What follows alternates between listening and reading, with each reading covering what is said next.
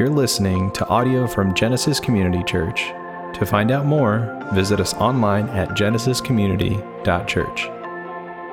But the whole law is fulfilled in one statement: love your neighbor as yourself. And it would make sense that we're memorizing that this week, because we're actually going to be in the Ten Commandments. Anybody, just by show of hands, who is familiar with the idea or even hearing the phrase Ten Commandments? Like, we're like, oh yeah, Ten Commandments, like it's part of what we do.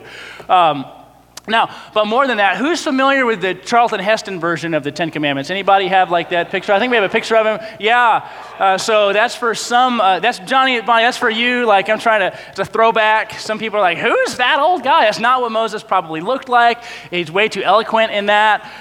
So not the same. I thought about the Mel Brooks. I have these 10 commandments. I thought about maybe that as just something for you guys. But that didn't seem as appropriate. There's like the middle here thought that was really funny. The sides were like, meh, move along, Hans. But we do. Let's just try to remember where we've been, because we've now been through hundreds of years of history of the Bible thus far. Hundreds in 8 Sundays. So we've covered a lot of ground. And now remember, God creates the world and everything that's in it. It doesn't take long for man to screw that up. Genesis chapter 3, there's the fall and the curse. But even in the curse, Genesis 3:15, God speaks about how there is going to be this triumph over the seed of Satan, that something good is going to come from this. So we get to the first 11 chapters of Genesis. We end with the Tower of Babel and kind of the scattering of nations and languages, and then we slow down a ton in Genesis chapter 12. We get to the call of Abram, who we know as Abraham, and God says, hey, I want you to go from your nation, your family, your clan. I want you to go to the land that I will show you, and I will make you a blessing. I will bless those who bless you, and all who curse you I will curse, and through you all the nations of the world shall be blessed. Now that's going to be an important part of how we think about the rest of the Bible. Through Abraham's obedience and the seed that comes from him, all the nations of the world will be blessed. So you remember this kind of phrase, Abraham, Isaac, Jacob. We follow the rest of Genesis 12 through Genesis 50, follows Abraham, Isaac, and Jacob and what they do. The last part of Genesis really follows Joseph. So we did 3 sermons in Joseph to realize, how did the patriarchs get to Egypt? Because in fact, in Genesis 15, God says to Abraham, you'll die fine, but your descendants will be slaves, and then they'll come out of that land. So there's this statement about what God's people will have happen to them. And we see as Genesis ends that Abraham or Jacob and his sons are there. And then we open up in Exodus. So Genesis ends with the nation beginning. The sons are really there in Egypt. And then we turn the page and we're in Exodus, and a whole lot of years have passed. And now we get this Pharaoh who did not know who Joseph was. And that was a way of saying, didn't give Joseph and his family the honor that Joseph once had, was unaware of it, was like, hey, kind of what have you done for me lately? I don't really care who you are anymore. And so you had hundreds of thousands of Israelites now enslaved there in Egypt. And Pharaoh is giving them harder and harder work. And they cried out, and God remembered his words and his promises to Abraham and Isaac and Jacob. Now remember, just a little point, remember that God is always responding in keeping with the way he has revealed himself.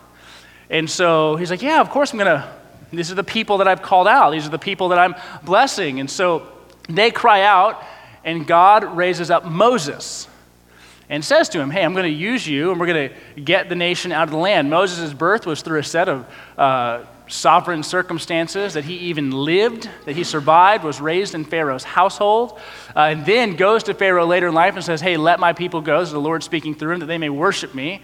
We have, Pharaoh's like, no, yes, no, yes, no, yes, like back and forth. But we go through the plagues. Last week we did the Passover, specifically to see how that's what made Pharaoh go, that's it, get out. But we had the Passover, and that was the plague of the firstborn. All the firstborn, be it man or beast, died if you didn't do what the Lord said, which is sacrifice this lamb, 1 year old, put the blood on the doorpost, eat it like this, observe it like this, and then at about midnight, I'm going to pass over the land, and all in the house who have blood on the doorpost, I'll pass over, and those who don't will die. So now, the nation has been freed, at least out of the land of Egypt, but Pharaoh, knowing Pharaoh, we've seen him enough to know kind of what his style is. Pharaoh's like, you know what? Let's go get him. So he mounts up, and he's ready to go after him, and he's ready to go get the Israelites. And if you remember this part, now what happens? Yeah, the Sea of Reeds is parted, and the Israelites walk through on dry land, and then as Pharaoh and his people are trying to go through to catch them, the sea comes back over them, and they're destroyed, and now God's people are on the other side, and they are saved in a sense, right? They are preserved and protected from all of this, so there they are on the other side, and now what starts to happen? Well, there's a land God said he was going to give to his people.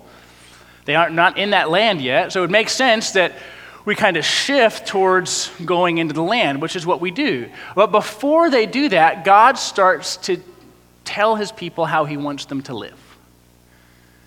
He starts to give instructions for how they're to operate together, how they're supposed to look after one another, how they're supposed to look after their own hearts, and how they're supposed to keep him first, how they're supposed to treat their neighbor, and how they're supposed to treat their parents. And there are certainly a lot of laws that begin to be divvied out there as we read Exodus, Leviticus, and we have it retold in Deuteronomy. But the 10 Commandments, those are the ones that most of us are the most familiar with, at least in the phrase.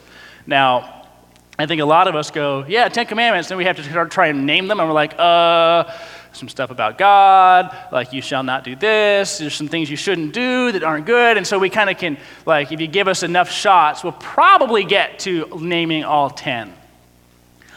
But it's funny because I think that believers today, we don't know how to, like, what do we do with the 10 Commandments? Do we obey them? Do we follow them? Do we not follow them? What are they doing specifically for Israel? What do they do for us today? A lot about these 10 in particular are important both for Israel and for us. But I think sometimes in our culture we use them as like, if these just are posted somewhere, or if they're in a classroom, or if they're here, then like no one will do wrong. Well, if you understand what the law exists for, then you know that's not the case. That just having lists of laws around doesn't make you automatically obey. So what's going on in Exodus chapter 20? How does it apply to us? Now, before we get into all of those 17 verses of Exodus 20, I want to just first talk about the law. Like, what does the law do? And I would just say it like this, that giving the law, God's giving of the law to Israel reveals more of God's character. That we state things based upon who we are. Like if I were just to say, hey, some of you families probably have like family rules, or this is what we do, or this is what we value, this is what we care about. Well, where do those come from? They often come from like what you believe is most significant. How do we treat one another? How do we care for one another? You know, what kind of chores do we do, right? Some of you kids are like, don't say chores, like I don't want to do chores. But all of those reflect aspects of who we are. So when God is giving the law to Israel, it would make sense that he is revealing more of himself to them. He's showing them what he cares about, what he loves, and how he would expect those who belong to him to live. Now, I would also say this, because we have to think like Christians, right? Like we're under a new covenant. Jesus has come. And so we need to remember that the law itself does not save. That you can't, by doing the law, get saved. In fact, as we read in the New Testament, the law exposes our inability to follow it and our need for forgiveness. You could have, it's true that when a law shows up, we're like, okay, how could I break it? And so it could be like speed limit 65, and you're like, yeah, well, 66, right? Or we do this, we're like, that's stupid, right? We just kind of write it off as whatever we want. Like, well, hold on, that doesn't even matter. That law doesn't matter. So once laws show up, once boundaries show up, seems to be human nature to try and then disobey them. Well, the same thing happens here. As God is revealing to his people how he would long for them to live, they are not that good at it. They are not that good at it. But the Ten Commandments really reveal a lot about the character of God, also the conduct by which he expects his people to operate. So where they're not just guidelines. Though if you do them, you'll be better off, right? Like if you obey these, you'll be better off. But you won't be saved because salvation comes differently. It comes through Jesus. But yeah, if I was just talking to somebody and I said, hey, do not commit adultery, that'd be a good thing. It's good not to commit adultery. It's good not to steal. It's good not to murder. Those are okay things. It would be good if we all opted and agreed together, we will not do these things. But they do much more than just kind of bind our consciences to what we should and shouldn't do. They point us more specifically to our need for God. So with that, we come to the New Testament era, right? We're believers. We're not under law. We're under grace. So the question then becomes, well, how do Christians relate to the law? When we read 10 Commandments, when we read these, is it well, you better do them. You better do all of them. And, in the way that they're prescribed, there's a difference that happens between Old Testament and New Testament now that we are under gospel of grace. There is a difference. So when I say we're not under the law, Christians today aren't under the law, I mean as an authority. That authority is not what binds us. We're under grace. We belong to Jesus. So that is to say, the law does not make you right with God, and following it does not save you. Now remember when we did our Acts sermon, we had Acts 15. And Acts 15 specifically was hey, we can't even follow the law. We shouldn't make Gentiles follow the law because it doesn't work.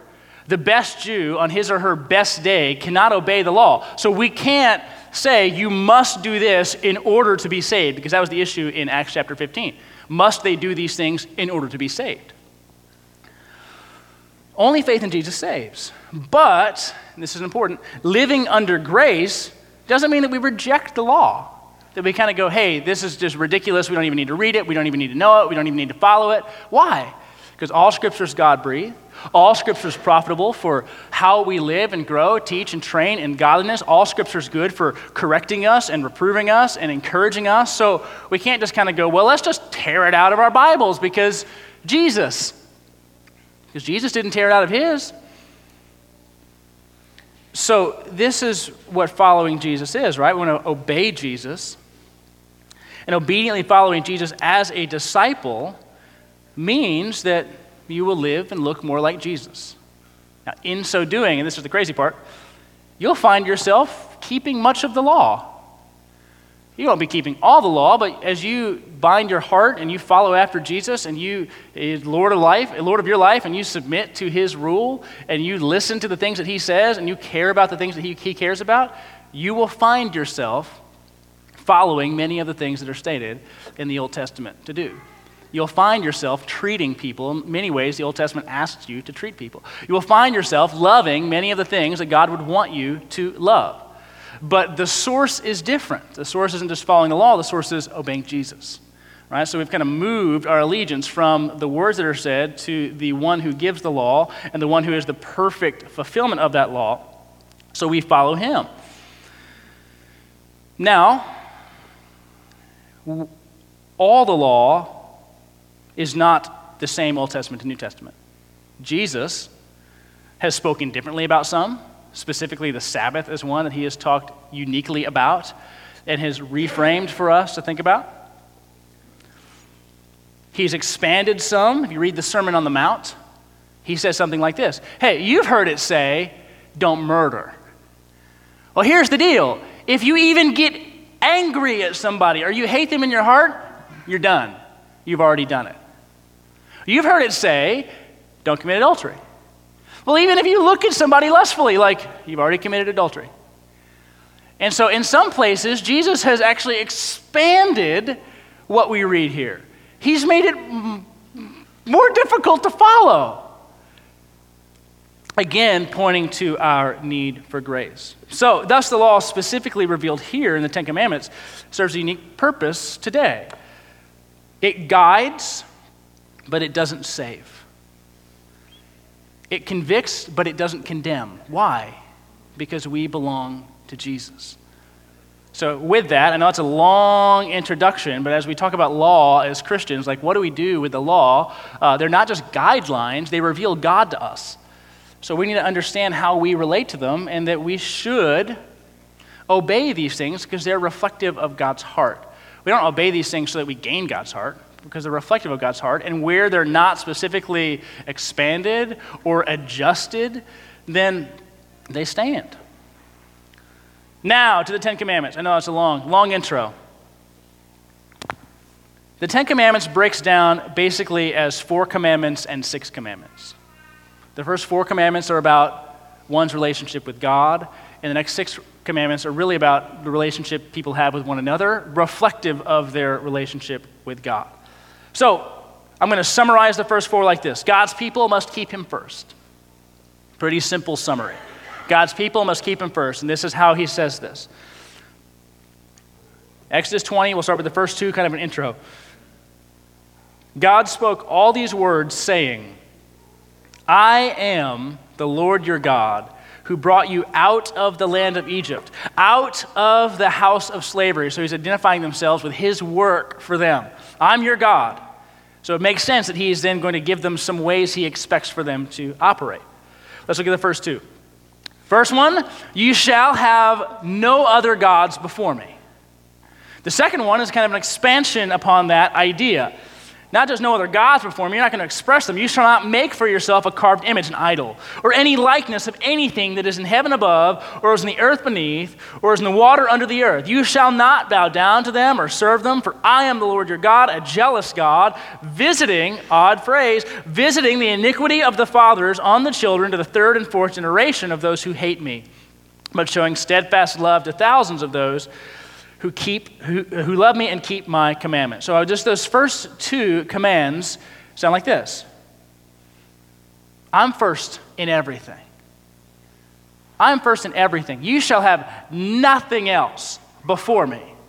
And you shall create no other idol of any kind. You shall not bow down to it. You shall not worship it. So you see how these 2 connect. You shall have no other gods before me. I am supreme in your life. I am the most significant thing, and you shall express nothing. You don't even make expressions of me. Now, if you keep reading, you'll realize when the golden calf shows up, what happens? They kind of boil everything down. They throw their rings and everything into the fire. While Moses is up on the mountain, like they're seeing God interact with Moses, and they're like, this is getting a little tiring. Let's go ahead and move this along. And so they melt everything down, and they make this calf. And what does Aaron say? Here's your God who brought you out of Egypt. Right? It's human nature to take something unseen and try and make it seen. And God's going, you can't do that. You can't do that. Why does he say that you cannot do that? Well, I'm a jealous God. Jealousy doesn't seem like the coolest attribute to give to God. Like we think of the jealous boyfriend or the jealous girlfriend or the jealous spouse, whatever it might be, like the jealous person. Like jealousy's not like, man, what's the best thing about you? I'm super jealous. I'm jealous all the time. I'm just jealous of everybody. I'm jealous of everything. But here's how God can call himself jealous and mean it. God knows he is best for his people. He knows he's best for his people. And if he's best for his people, then he should say, you shouldn't go after other things because you will not be satisfied with those things. You will not love those things fully, and those things will not love you. I am the best thing for you. Israel's like, la, la, la, la, la, la. Like this is what we all do, right? We don't listen to that. And it doesn't take long for that to be disobeyed. Now there's this other phrase. And for those of you who are familiar with kind of how the Old Testament speaks, he goes, I'm the jealous God visiting the iniquity of the fathers on their children to the 3rd and 4th generation. There are passages in the Old Testament that seem to say children aren't punished for their father's sins. And then things like this where it's like, but you're visiting the iniquity for generations? And so we have both of those. I mean, you could go to Deuteronomy 24:16 if you're just taking silly notes. Jeremiah 31:29, Ezekiel 18:2, Job 21:19. They all have ways in which they're saying, I don't punish children for the sins of their father. So why does God say, I'm jealous and I will visit the iniquity of the fathers on the children to the third and fourth generation? But look at this, of those who hate me. And this is what I think is going on here, is that the disobedience of a father, of a mother, of an older generation directly impacts obedience or disobedience of future generations. He's not saying that if this generation is disobedient, then automatically everyone else is just damned. What he's saying is that generational consequences of sin run deeply. But we know God's heart.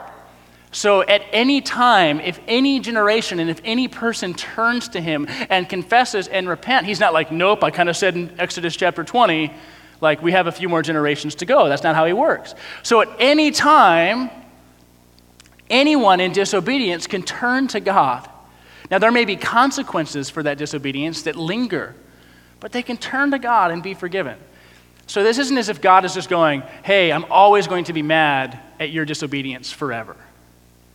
But he's going, for those who hate me generation after generation, yeah, I'm going to continue to visit that. They will continue to receive the consequences of that sin. And at the same time, those who follow me and love me receive great blessing. That's how it works. But we need to recognize the weight of that, is that our obedience, be it as parents, as believers, as an older generation, our obedience impacts the walks of others. It impacts them. We're all accountable to God for our own sinfulness, and we all need to go to God for our own salvation, but the way in which we live directly impacts others. I'm reading this book right now. I'm actually listening to this book right now, so I'll say reading because it makes me sound smarter. Have you guys read or watched the movie Beautiful Boy? But it's about addiction. And that's something I care about. I don't know why I say it that way, but my heart breaks for people who are in addiction cycles, and it's just such a rampant way people operate. And it's written by the perspective of the father dealing with his son who has an addiction. And throughout his telling of the story, he's kind of popping out of the story itself and offering his own thoughts. And throughout it, he's wondering, did I somehow, as he even admits to his atheism in this, but he goes, did I somehow have something to do with where my son got, how he is the way that he is? Because that's something that we always think about. Like, did I do this? And of course, if you've ever been a part of Al-Anon or anything like that, they're going to say, no, you didn't cause it, you can't control it, right? They're going to give you those words. But he's like, I just have a hard time believing that. I have a hard time believing that because of maybe how I lived or what I encouraged or anything like that. And so we see kind of the realization that how we live impacts others. What we value impacts others. What we love impacts others. I used to tell people all the time in former ministry environments, like, you often do a greater job discipling your kids towards which football teams to love than discipling your kids into what Lord they should love. That you train them for hours on a Saturday on how to care about certain things and what cheers to do and what things to be glad about and what things not to be glad about and what to love and what to hate and how to spend your time and what to wear. You train them for hours, year after year after year after year, and then like you get together to worship on a Sunday and you're like, man, I'm tired. Like, we're just going to sleep in. Well, then you should expect to realize that you're training future generations in what they should value. You're showing them what they care about. You don't know you're doing that, but that's what he's saying. I'm a jealous God. I'm the best thing for you. And yet, if you're going to be disobedient generation after generation, then you will realize that future generations will often reap that disobedience. You see the same thing. I've talked about judges before in the book of Judges. Like, one generation rises up, and a judge comes, and there's peace in the land for the time of that judge, and then that judge dies, and they kind of go back down, and they forget. And they wander in disobedience. And in fact, if you read Judges, it kind of cycles downward. It gets worse and worse and worse and worse and worse. And so the judge that we probably remember the most, Samson, like, he's terrible. He has a couple of good moments, but all in all, like, that guy's not a guy you want to hang out with. You probably wouldn't want your kids hanging out with him. Like, hey, you should go hang out with Samson. Like, no. Like, don't go near them because he's like, hey, you want to go get drunk and go look at the ladies down the road? Like, that's what he's going to say to you. But this is what Samson does. So God first. God first over everything. He gives two more in his relationship to them. Verse 7 through 11. Verse 7 says this, you shall not take the name of the Lord your God in vain, for the Lord will not hold him guiltless who takes his name in vain. Verse 8, that's the third commandment. Remember the Sabbath day, keep it holy. 6 days you shall labor and do all your work, but the seventh day is Sabbath to the Lord your God. On it you shall do no work, or your son, or your daughter, your male servant, your female servant, or your livestock, or the sojourner who is within your gates. For in 6 days the Lord made the heaven and the earth, the sea and all that is in them, and rested on the seventh day. Therefore the Lord blessed the Sabbath day and made it holy, set apart, different, unique. So the first we see there in that, the third commandment, don't take the Lord's name in vain. Now, we often look at that as specific uses of profanity, but it is much more than that. The idea behind that is do not treat the Lord's name as empty, hollow, common. Then we can just throw it around as if it bears no weight and has no significance. That's what he's saying. It's not just don't swear. It's don't talk about God as if he's empty. Don't use God's name as if it means nothing. It's significant and it's weighty and he's holy and he's good and he's loving. And so when you say it, mean it. Don't be empty or casual with how you talk about God. It doesn't mean you have to be also, though, like, oh, glorious, gracious, goodness, God. Like, you don't have to do that either, like wavering in your voice. But when you use the words of God, when you speak of him, his name carries the weight it deserves. And so you talk about it with the way he deserves to be talked about. You speak of him with the way he deserves to be spoken about. You don't treat it as if it means nothing. There are so many throwaway words we have in this culture, things that we say, things that we do, that really we think mean nothing. And what God is saying is, don't dare associate myself with nothingness, because I am everything. So when you speak of me, mean it. Does that include profanity? Sure. The way we would invoke God's name. Does that include swearing? We say, I swear to God. Because we see, Old and New Testament, hey, don't do that. Don't do that. Don't swear by heaven or by earth or anything under the earth. What does Jesus say in his half-brother James? Like, just say yes or no. Because if you believe in who God is, then your word should matter as anyways. So you just say yes or no. You don't bring God into it in that way because you belong to him. God's people, of course, would have integrity. So don't invoke his name for empty purposes. And then we get to the Sabbath. Now, this is a funny one. Because you'll notice, if you kind of look at it, there are two commands, the second command and the fourth command, they get a whole lot of space of the 10 commandments. Once we get to kind of 5 through 10, it's like, don't do this, don't do this, don't do this, don't do this, don't do this. But we look at the second, you shall not make for yourself a carved image or an idol. And there's a lot of explanation about that. Then there's the one, you shall honor the Sabbath, keep it holy. And there's a lot of explanation about that. Like God's kind of giving, guiding principles there. So for Israel, this is what he was saying. I created this world and all that was in it in 6 days, and I rested on the seventh. So you too should work for 6 days and rest on the seventh. That's what you should do. That's how you should operate. Now we see pretty quickly that the keeping of that is not the sharpest.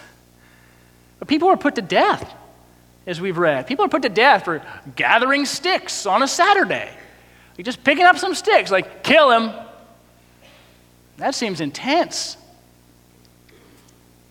But he says this, no one, no animal, no person, no visitor should do any work on the Sabbath. Why? Because I want my people to reflect the rhythm that I myself had. Work and rest, and work and rest. Did God need to rest? Remember? He wasn't tired. It wasn't like, oh gosh, creation. I have not done that in eternity, and I'm just so exhausted now. I need a day. He didn't need a day. What was he doing? Preparing even then to show his people how to operate. Preparing even then to say, hey, for 6 days I worked, 1 day I rested, so you should do the same. What does rest teach us? What does sleeping even teach us? That we are not in control. There are between 4 and 8 or 9 hours, depending on what day it is and how much sleep I get, where anything in the world could happen and I could do zero about it. Zero. Like, I'm unconscious. I'm not even there. I don't know what's going on. I just wake up and I'm like, I hope all is well. So God is saying, you must remember and you must rest, and you rest to remember who he is. But this is an interesting one because this commandment is the one most specifically modified in the New Testament. It's the one that gets the most different instruction by Jesus. Matthew chapter 12, he does this. Where Jesus does work on the Sabbath. He does work that the Pharisees would say you shouldn't do. He gathers grain, he heals, he does good things on the Sabbath. And everyone's like, wait a minute. You shouldn't be doing that. Shouldn't be living like that. It's the Sabbath day. And he corrects the understanding. Hey, listen, David did it. Who wouldn't want to do good on the Sabbath? And so what you see Jesus doing, and this is the hard connection for us to make, is because I would doubt that there is a person in this room who honors or obeys the Sabbath. I'm just guessing here. You do something. You turn your computer on, you're on your phone, you gather some sticks, you cook, whatever you do, right? Like you do things that break this command. That there is not a day where you're just like, I'm done. 24 hours, nothing. I'm just going to sit here and worship. I mean, you drove today. You should probably get in trouble for that. But Jesus has changed our understanding. Yeah, it's good to gather. It's good to do work. It's good to do good work. But at the same time, that principle of rest, that you aren't God, that remains. You're not God. To remind yourself that you're not God. Workaholism, not a good thing. Burning the candle at both ends, not a good thing. And so though we are not at Genesis, and most Protestant churches are not Sabbatarian, and that we go, hey, this is the thing, we do nothing, we recognize the principle of gathering and remembering God. But the day is also shifted. It's not Saturday. That was the Jewish Sabbath, is Saturday. It's for us often Sunday. Why? Because that's the day Jesus rose. So you see in Acts chapter 20, 1 Corinthians chapter 16, you see references to the believers gathering on the first day of the week, because that's the day that Jesus rose. That they're shifting the idea of when they gather to reflect the work of their Savior. And you see nowhere God being like, that's a terrible idea. You see nowhere in the New Testament where the people are going, that's a bad idea. You shouldn't do that. You should gather on Saturday. They're gathering on Sunday. So from the very beginnings of the church had started to gather on the day Jesus rose. So is there value in gathering, remembering, setting aside, reducing workload, giving attention to God, worshiping him, focusing upon him, not allowing work to creep in to that seventh day? Absolutely. Absolutely. But remember that we are in Christ, and Christ has taught us a little differently about the Sabbath. He's changed kind of a way that we view it. But these first four, remember these first four commandments. God's people must keep him first. They keep him first in their worship. They keep him first in their habits. They keep him first in their speech. They keep him first in how they spend their week. They remember him in their activities. This is what he's saying. It's not just kind of like just think about him first. There are habits associated with keeping him first. There's things you don't do in keeping him first. There's things that you do in keeping him first. And then from there, he moves to the next six. And the next six still reflect him. They still reflect aspects of his character and his nature, what he loves, but it's in how they then operate together. And this is where we get like boom, boom, boom, boom, boom. They just kind of come on through. Verse 12. Honor your father and your mother, that your days may be long in the land that the Lord your God is giving you. Paul actually repeats that in Ephesians. Honor your father and mother, that your days may be long in the land that the Lord your God is giving to you. You shall not murder. You shall not commit adultery. You shall not steal. You shall not bear false witness against your neighbor. You shall not covet your neighbor's house. And just in case you didn't know, you shall not covet your neighbor's wife. You shall not covet your neighbor's male servant or his female servant or his ox or his donkey or anything that is your neighbor's. A lot of explanation on that one too. And I remember our kids were reading this last week, and one of them was like, "People had donkeys?" That was his takeaway. I was like, let's talk about, it's weird that people had donkeys. I said, yeah, different way they made money, different way that their world operated. People have donkeys today too. But I was like, ask one question. I was like, hey, read this, ask your parents a question about this. And their question was like, why do people have donkeys? That's weird. The other one goes, what's adultery? And I was like, okay. So those are the two questions we got recently from a 9 and 7-year-old. We treated the donkey question first, but we answered both. So honor your father and mother has to do with a recognition of the authority that God has put in your life. In fact, that commandment never stops. It doesn't stop at 18. It doesn't stop at 21. It doesn't stop when you move out, though it shifts, right? Honor, Genesis teaches us, a man shall leave his father and mother, be united to his wife, and the two shall become one flesh. And so the locus of authority is moved, but the recognition of honoring father and mother doesn't stop. It doesn't stop at any age. I remember hearing Eugene Merrill, Old Testament professor, talk about his mother who was in her 90s, I believe, and he was in his 70s. And he's like, this still applies to me. I still need to honor my mom. I still need to give her honor in the role that she has in my life and the way and who God has given to me. So you never really stop that, though the way you live it out is different. Of course, when you're in your parents' home, there's authority there that you must, at every instance, obey. For every kid in the room, this doesn't stop. But for every parent in the room, this doesn't stop for us. It's just different. Honor your parents is always there. The hardest questions are when people are like, well, how do you honor a parent who doesn't know the Lord? How do you honor a parent who has wandered from the Lord? How do you honor a parent who has been rude? How do you honor a parent who's a jerk? And my answer to that is, you know what? I don't know the best ways all the time. I don't know the best ways to honor. I like to just kind of put it in a vacuum, we'll assume everybody loves the Lord. Then it becomes really easy. Right? Everyone loves the Lord, then the parents have a healthy perspective, the kids have a healthy perspective, but you kind of screw with any single one of those, you mess that thing up, what happens? Oh no, it becomes different. How do you honor a parent who has hurt you, who has harmed you? Well, I guess you pray for them, you love them, if they're in need, you care as you're able to care. But also, you don't just latch yourself totally to them. Those are harder ones to do. But the obedience to the Lord to honor parents never stops. In fact, Paul says like this, hey, this is the first commandment with a promise. It actually has something attached to it, that you may have great days, and your days may be long in the land. Now, I do think there's an assumption that obedience is here. That father and mother are following after the Lord. Children, honor your fathers and mothers. Because what does God want? God wants hearts of people who love him. And so I do think it's fair to say there is an assumption of obedience, but it's not exclusive.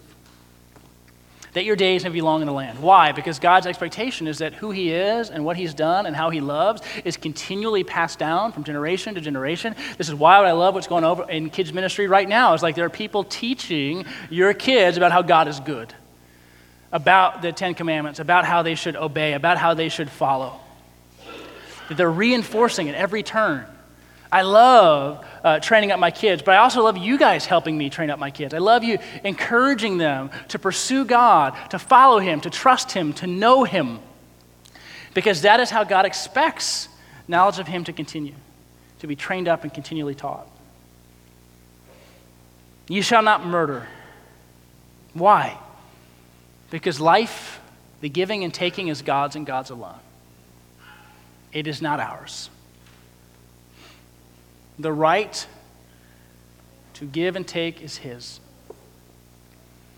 So when we murder, we are essentially usurping God's authority in that role. We're taking it from Him. You shall not commit adultery, to break the covenant between husband and wife, to give yourself to another. The way that I first explained it to my kids was, adultery is like, it would be like when I was acting married with someone who's not your mom. That's how the 7-year-old hears it. The 9-year-old, I added some words. Because you break the covenant that God has given. And what is God? God is a covenant-keeping God. He keeps His promises, and He wants His people to keep their promises and keep their relationships, because that is a reflection of Him. We see this even more fully realized as we get into Christ and the church, and the relationship between Christ and the church, right? Is that when husbands and wives care for one another, they're reflecting the nature of God. They're reflecting a character of God. They're reflecting who Christ is for the church and how a husband cares for his wife. So we see that this commandment, which Jesus expands, which feels like infinitely, is important because it reveals God and really His fidelity to His people. Because God has never left His people. God has never not been concerned. There have been seasons of punishment. There have been seasons of disobedience and then His discipline that comes along. But never once has God said, "See ya, suckers, I'm out." Never once. Why? Because He keeps His word. So when He says don't commit adultery, He's going, you keep it. Stay committed. Stay faithful. It reflects Me. You are not to steal. You're not to steal. Because what is stealing and even coveting? What is stealing and coveting? Coveting is the desire. Stealing is the action. What do those two things teach about maybe what we believe or don't believe about God? Stealing and coveting says, God has not given me what I need. He's not given me what I need. He's given you what I need. And I deserve to take it from you. So stealing and coveting are acts of discontent with what God has provided. In rebellion against God for trying to grasp and grab onto things that He has not granted. You can see how, as we go through these, so many of them apply directly to how we operate today. Yeah, I shouldn't steal. You see Paul say this, hey, let the thief steal no longer, but to work. He says this, don't steal anymore, work. Work hard. With your hands, provide for your needs, don't take. Why? God is a provider, we are workers, and when we steal or when we covet, we are saying there are things other people have that belong to me. And in a sense, we are rebelling against God. Verse 16, you shall not bear false witness against your neighbor. What is a society if we cannot trust what other people say? It's what we have. It's what we've always had. You shall not bear false witness. You shall not lie to give false testimony. Why? Why? Because God's people should have integrity.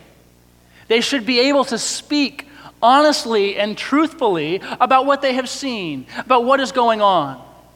Now again, think, right? Go to 1 Corinthians chapter 5 or chapter 6 when Paul is giving instruction on how they should live, and he's like, why do you guys sue one another? He's so frustrated. Why do you sue one another? You should be able to handle your disagreements without going to the courts.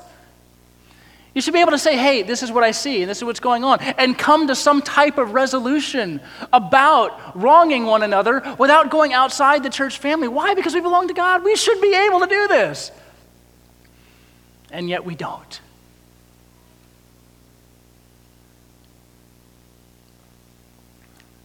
We are so often suspicious much more often than we are trusting of what people say and how they act. You don't have to raise your hands, I know it's true. Right? I remember a professor being like, I say something in class and the whole class gets on their computers and looks it up to be sure that what I said was true. Yeah. Like, man, there's no trust. Well, let's just see if you really said it. Why? Because, gotcha, you were wrong. God's concern is that we can speak honestly, testify honestly, keep our word. This is one of the hardest things for me with my kids is I want to go, hey, when you hear me say something, you know I mean it. I will not lie to you. I will not lie to you. If you ask me a question, I will tell you the answer, or I will tell you I am not going to answer the question. But I'm not going to give you some kind of parental fluff that makes my life easier and makes you more confused. You need to be able to understand and trust the things that I say. And I say the same thing to you guys. Man, yeah, I'm going to try to answer everything I can. If you have a question, I'm going to tell you. Why? Because the Lord has in Christ given all of himself to us. He has left nothing hidden that is needed for salvation. He has given us everything. He has always spoken truthfully and honestly. He has revealed all of himself to us that we need for our salvation. And so why shouldn't the believer be honest and upright and speak truthfully to one another? And yet this is something that is so hard for us to do because we want to self-protect. We want to look good, be right, act right, have people's impressions of us be better than they are or than it is. But 10 of these, this is a lot for us to hold on to. So I'm grateful for Jesus because I can't even follow 10. And yet Jesus gratefully, and I'm grateful for it, and graciously summarizes these 10 essentially like this. Love God, love neighbor. Our memory verse for this coming week goes like this, right? He, Jesus, said to him, love the Lord your God with all your heart, with all your soul, with all your mind. This is the greatest and most important command. The second is like it, love your neighbor as yourself. All the law and the prophets depend on these. You can see the breakdown, the first 4. Love the Lord your God with all your heart, with all your soul, with all your mind, with all that you have. The second is like it, love your neighbor as yourself. Commands 5 through 10. And so God gives us in Christ, he goes, this is it. That you love God with all that you have. You love neighbor with all that you have. So for us, the first thing that I see and I think and I feel is this, that we need to realize yours, mine, our need for grace. Because not one of us has ascended to the expectation that God would have for us. I saw on Twitter, I think it was yesterday, grace seems unfair until you need a little. And you're like, yep. Yeah. Like, hey, don't be gracious with them, but be gracious with me, please. They're like, we want it. Seems unfair until you realize your need for it. And even then, it's still unfair, but you're glad. Because there isn't one of those 10. There isn't one of the expanded in the Sermon on the Mount. There isn't one aspect of God's law that we have perfectly kept. And so we just have to go, Lord, have mercy on me. And in his Son, he has, through faith in Christ, his perfect fulfillment of the law is given to us. And we are treated as if we have perfectly obeyed the law because of the work of Jesus. That's the first. The second is this, grow in godliness. These two things work together. Continue to strive and work and long for continued growth in the Lord. Both of those are aspects of what we do, that we can look at these and go, Lord, are there areas where I could grow in my love for you and my love for neighbor and my ability to speak with integrity and honesty? We don't do it to gain his approval. We do it to be more like him and to look more like him. So whether we are realizing for the first time our need for grace or realizing that we need to continue to grow in godliness, what? The Lord is there to grab us. Because he's never left us. He's always there. He's always good. He's always caring. That is what we see. And we see it fully fulfilled in Jesus, our law keeper, so that we can be forgiven and that we can follow him with all that we have. So pray with me as we do that. Heavenly Father, there is nothing that you have hidden from us that we need for our salvation. You have given it all. Even as we read a list of commands and laws, we see your grace in them because you capture us, you care for us, you love us. God, guide us in your truth. Keep us close to you. Thank you that Jesus is our law keeper. Thank you that through faith in him we have life. Thank you for the grace that we have, the grace that we need to follow you. Root these ideas in our hearts deeply, that we might reflect our Savior more and more each day in how we live toward you and how we care for one another. We pray it in Christ's name. Amen.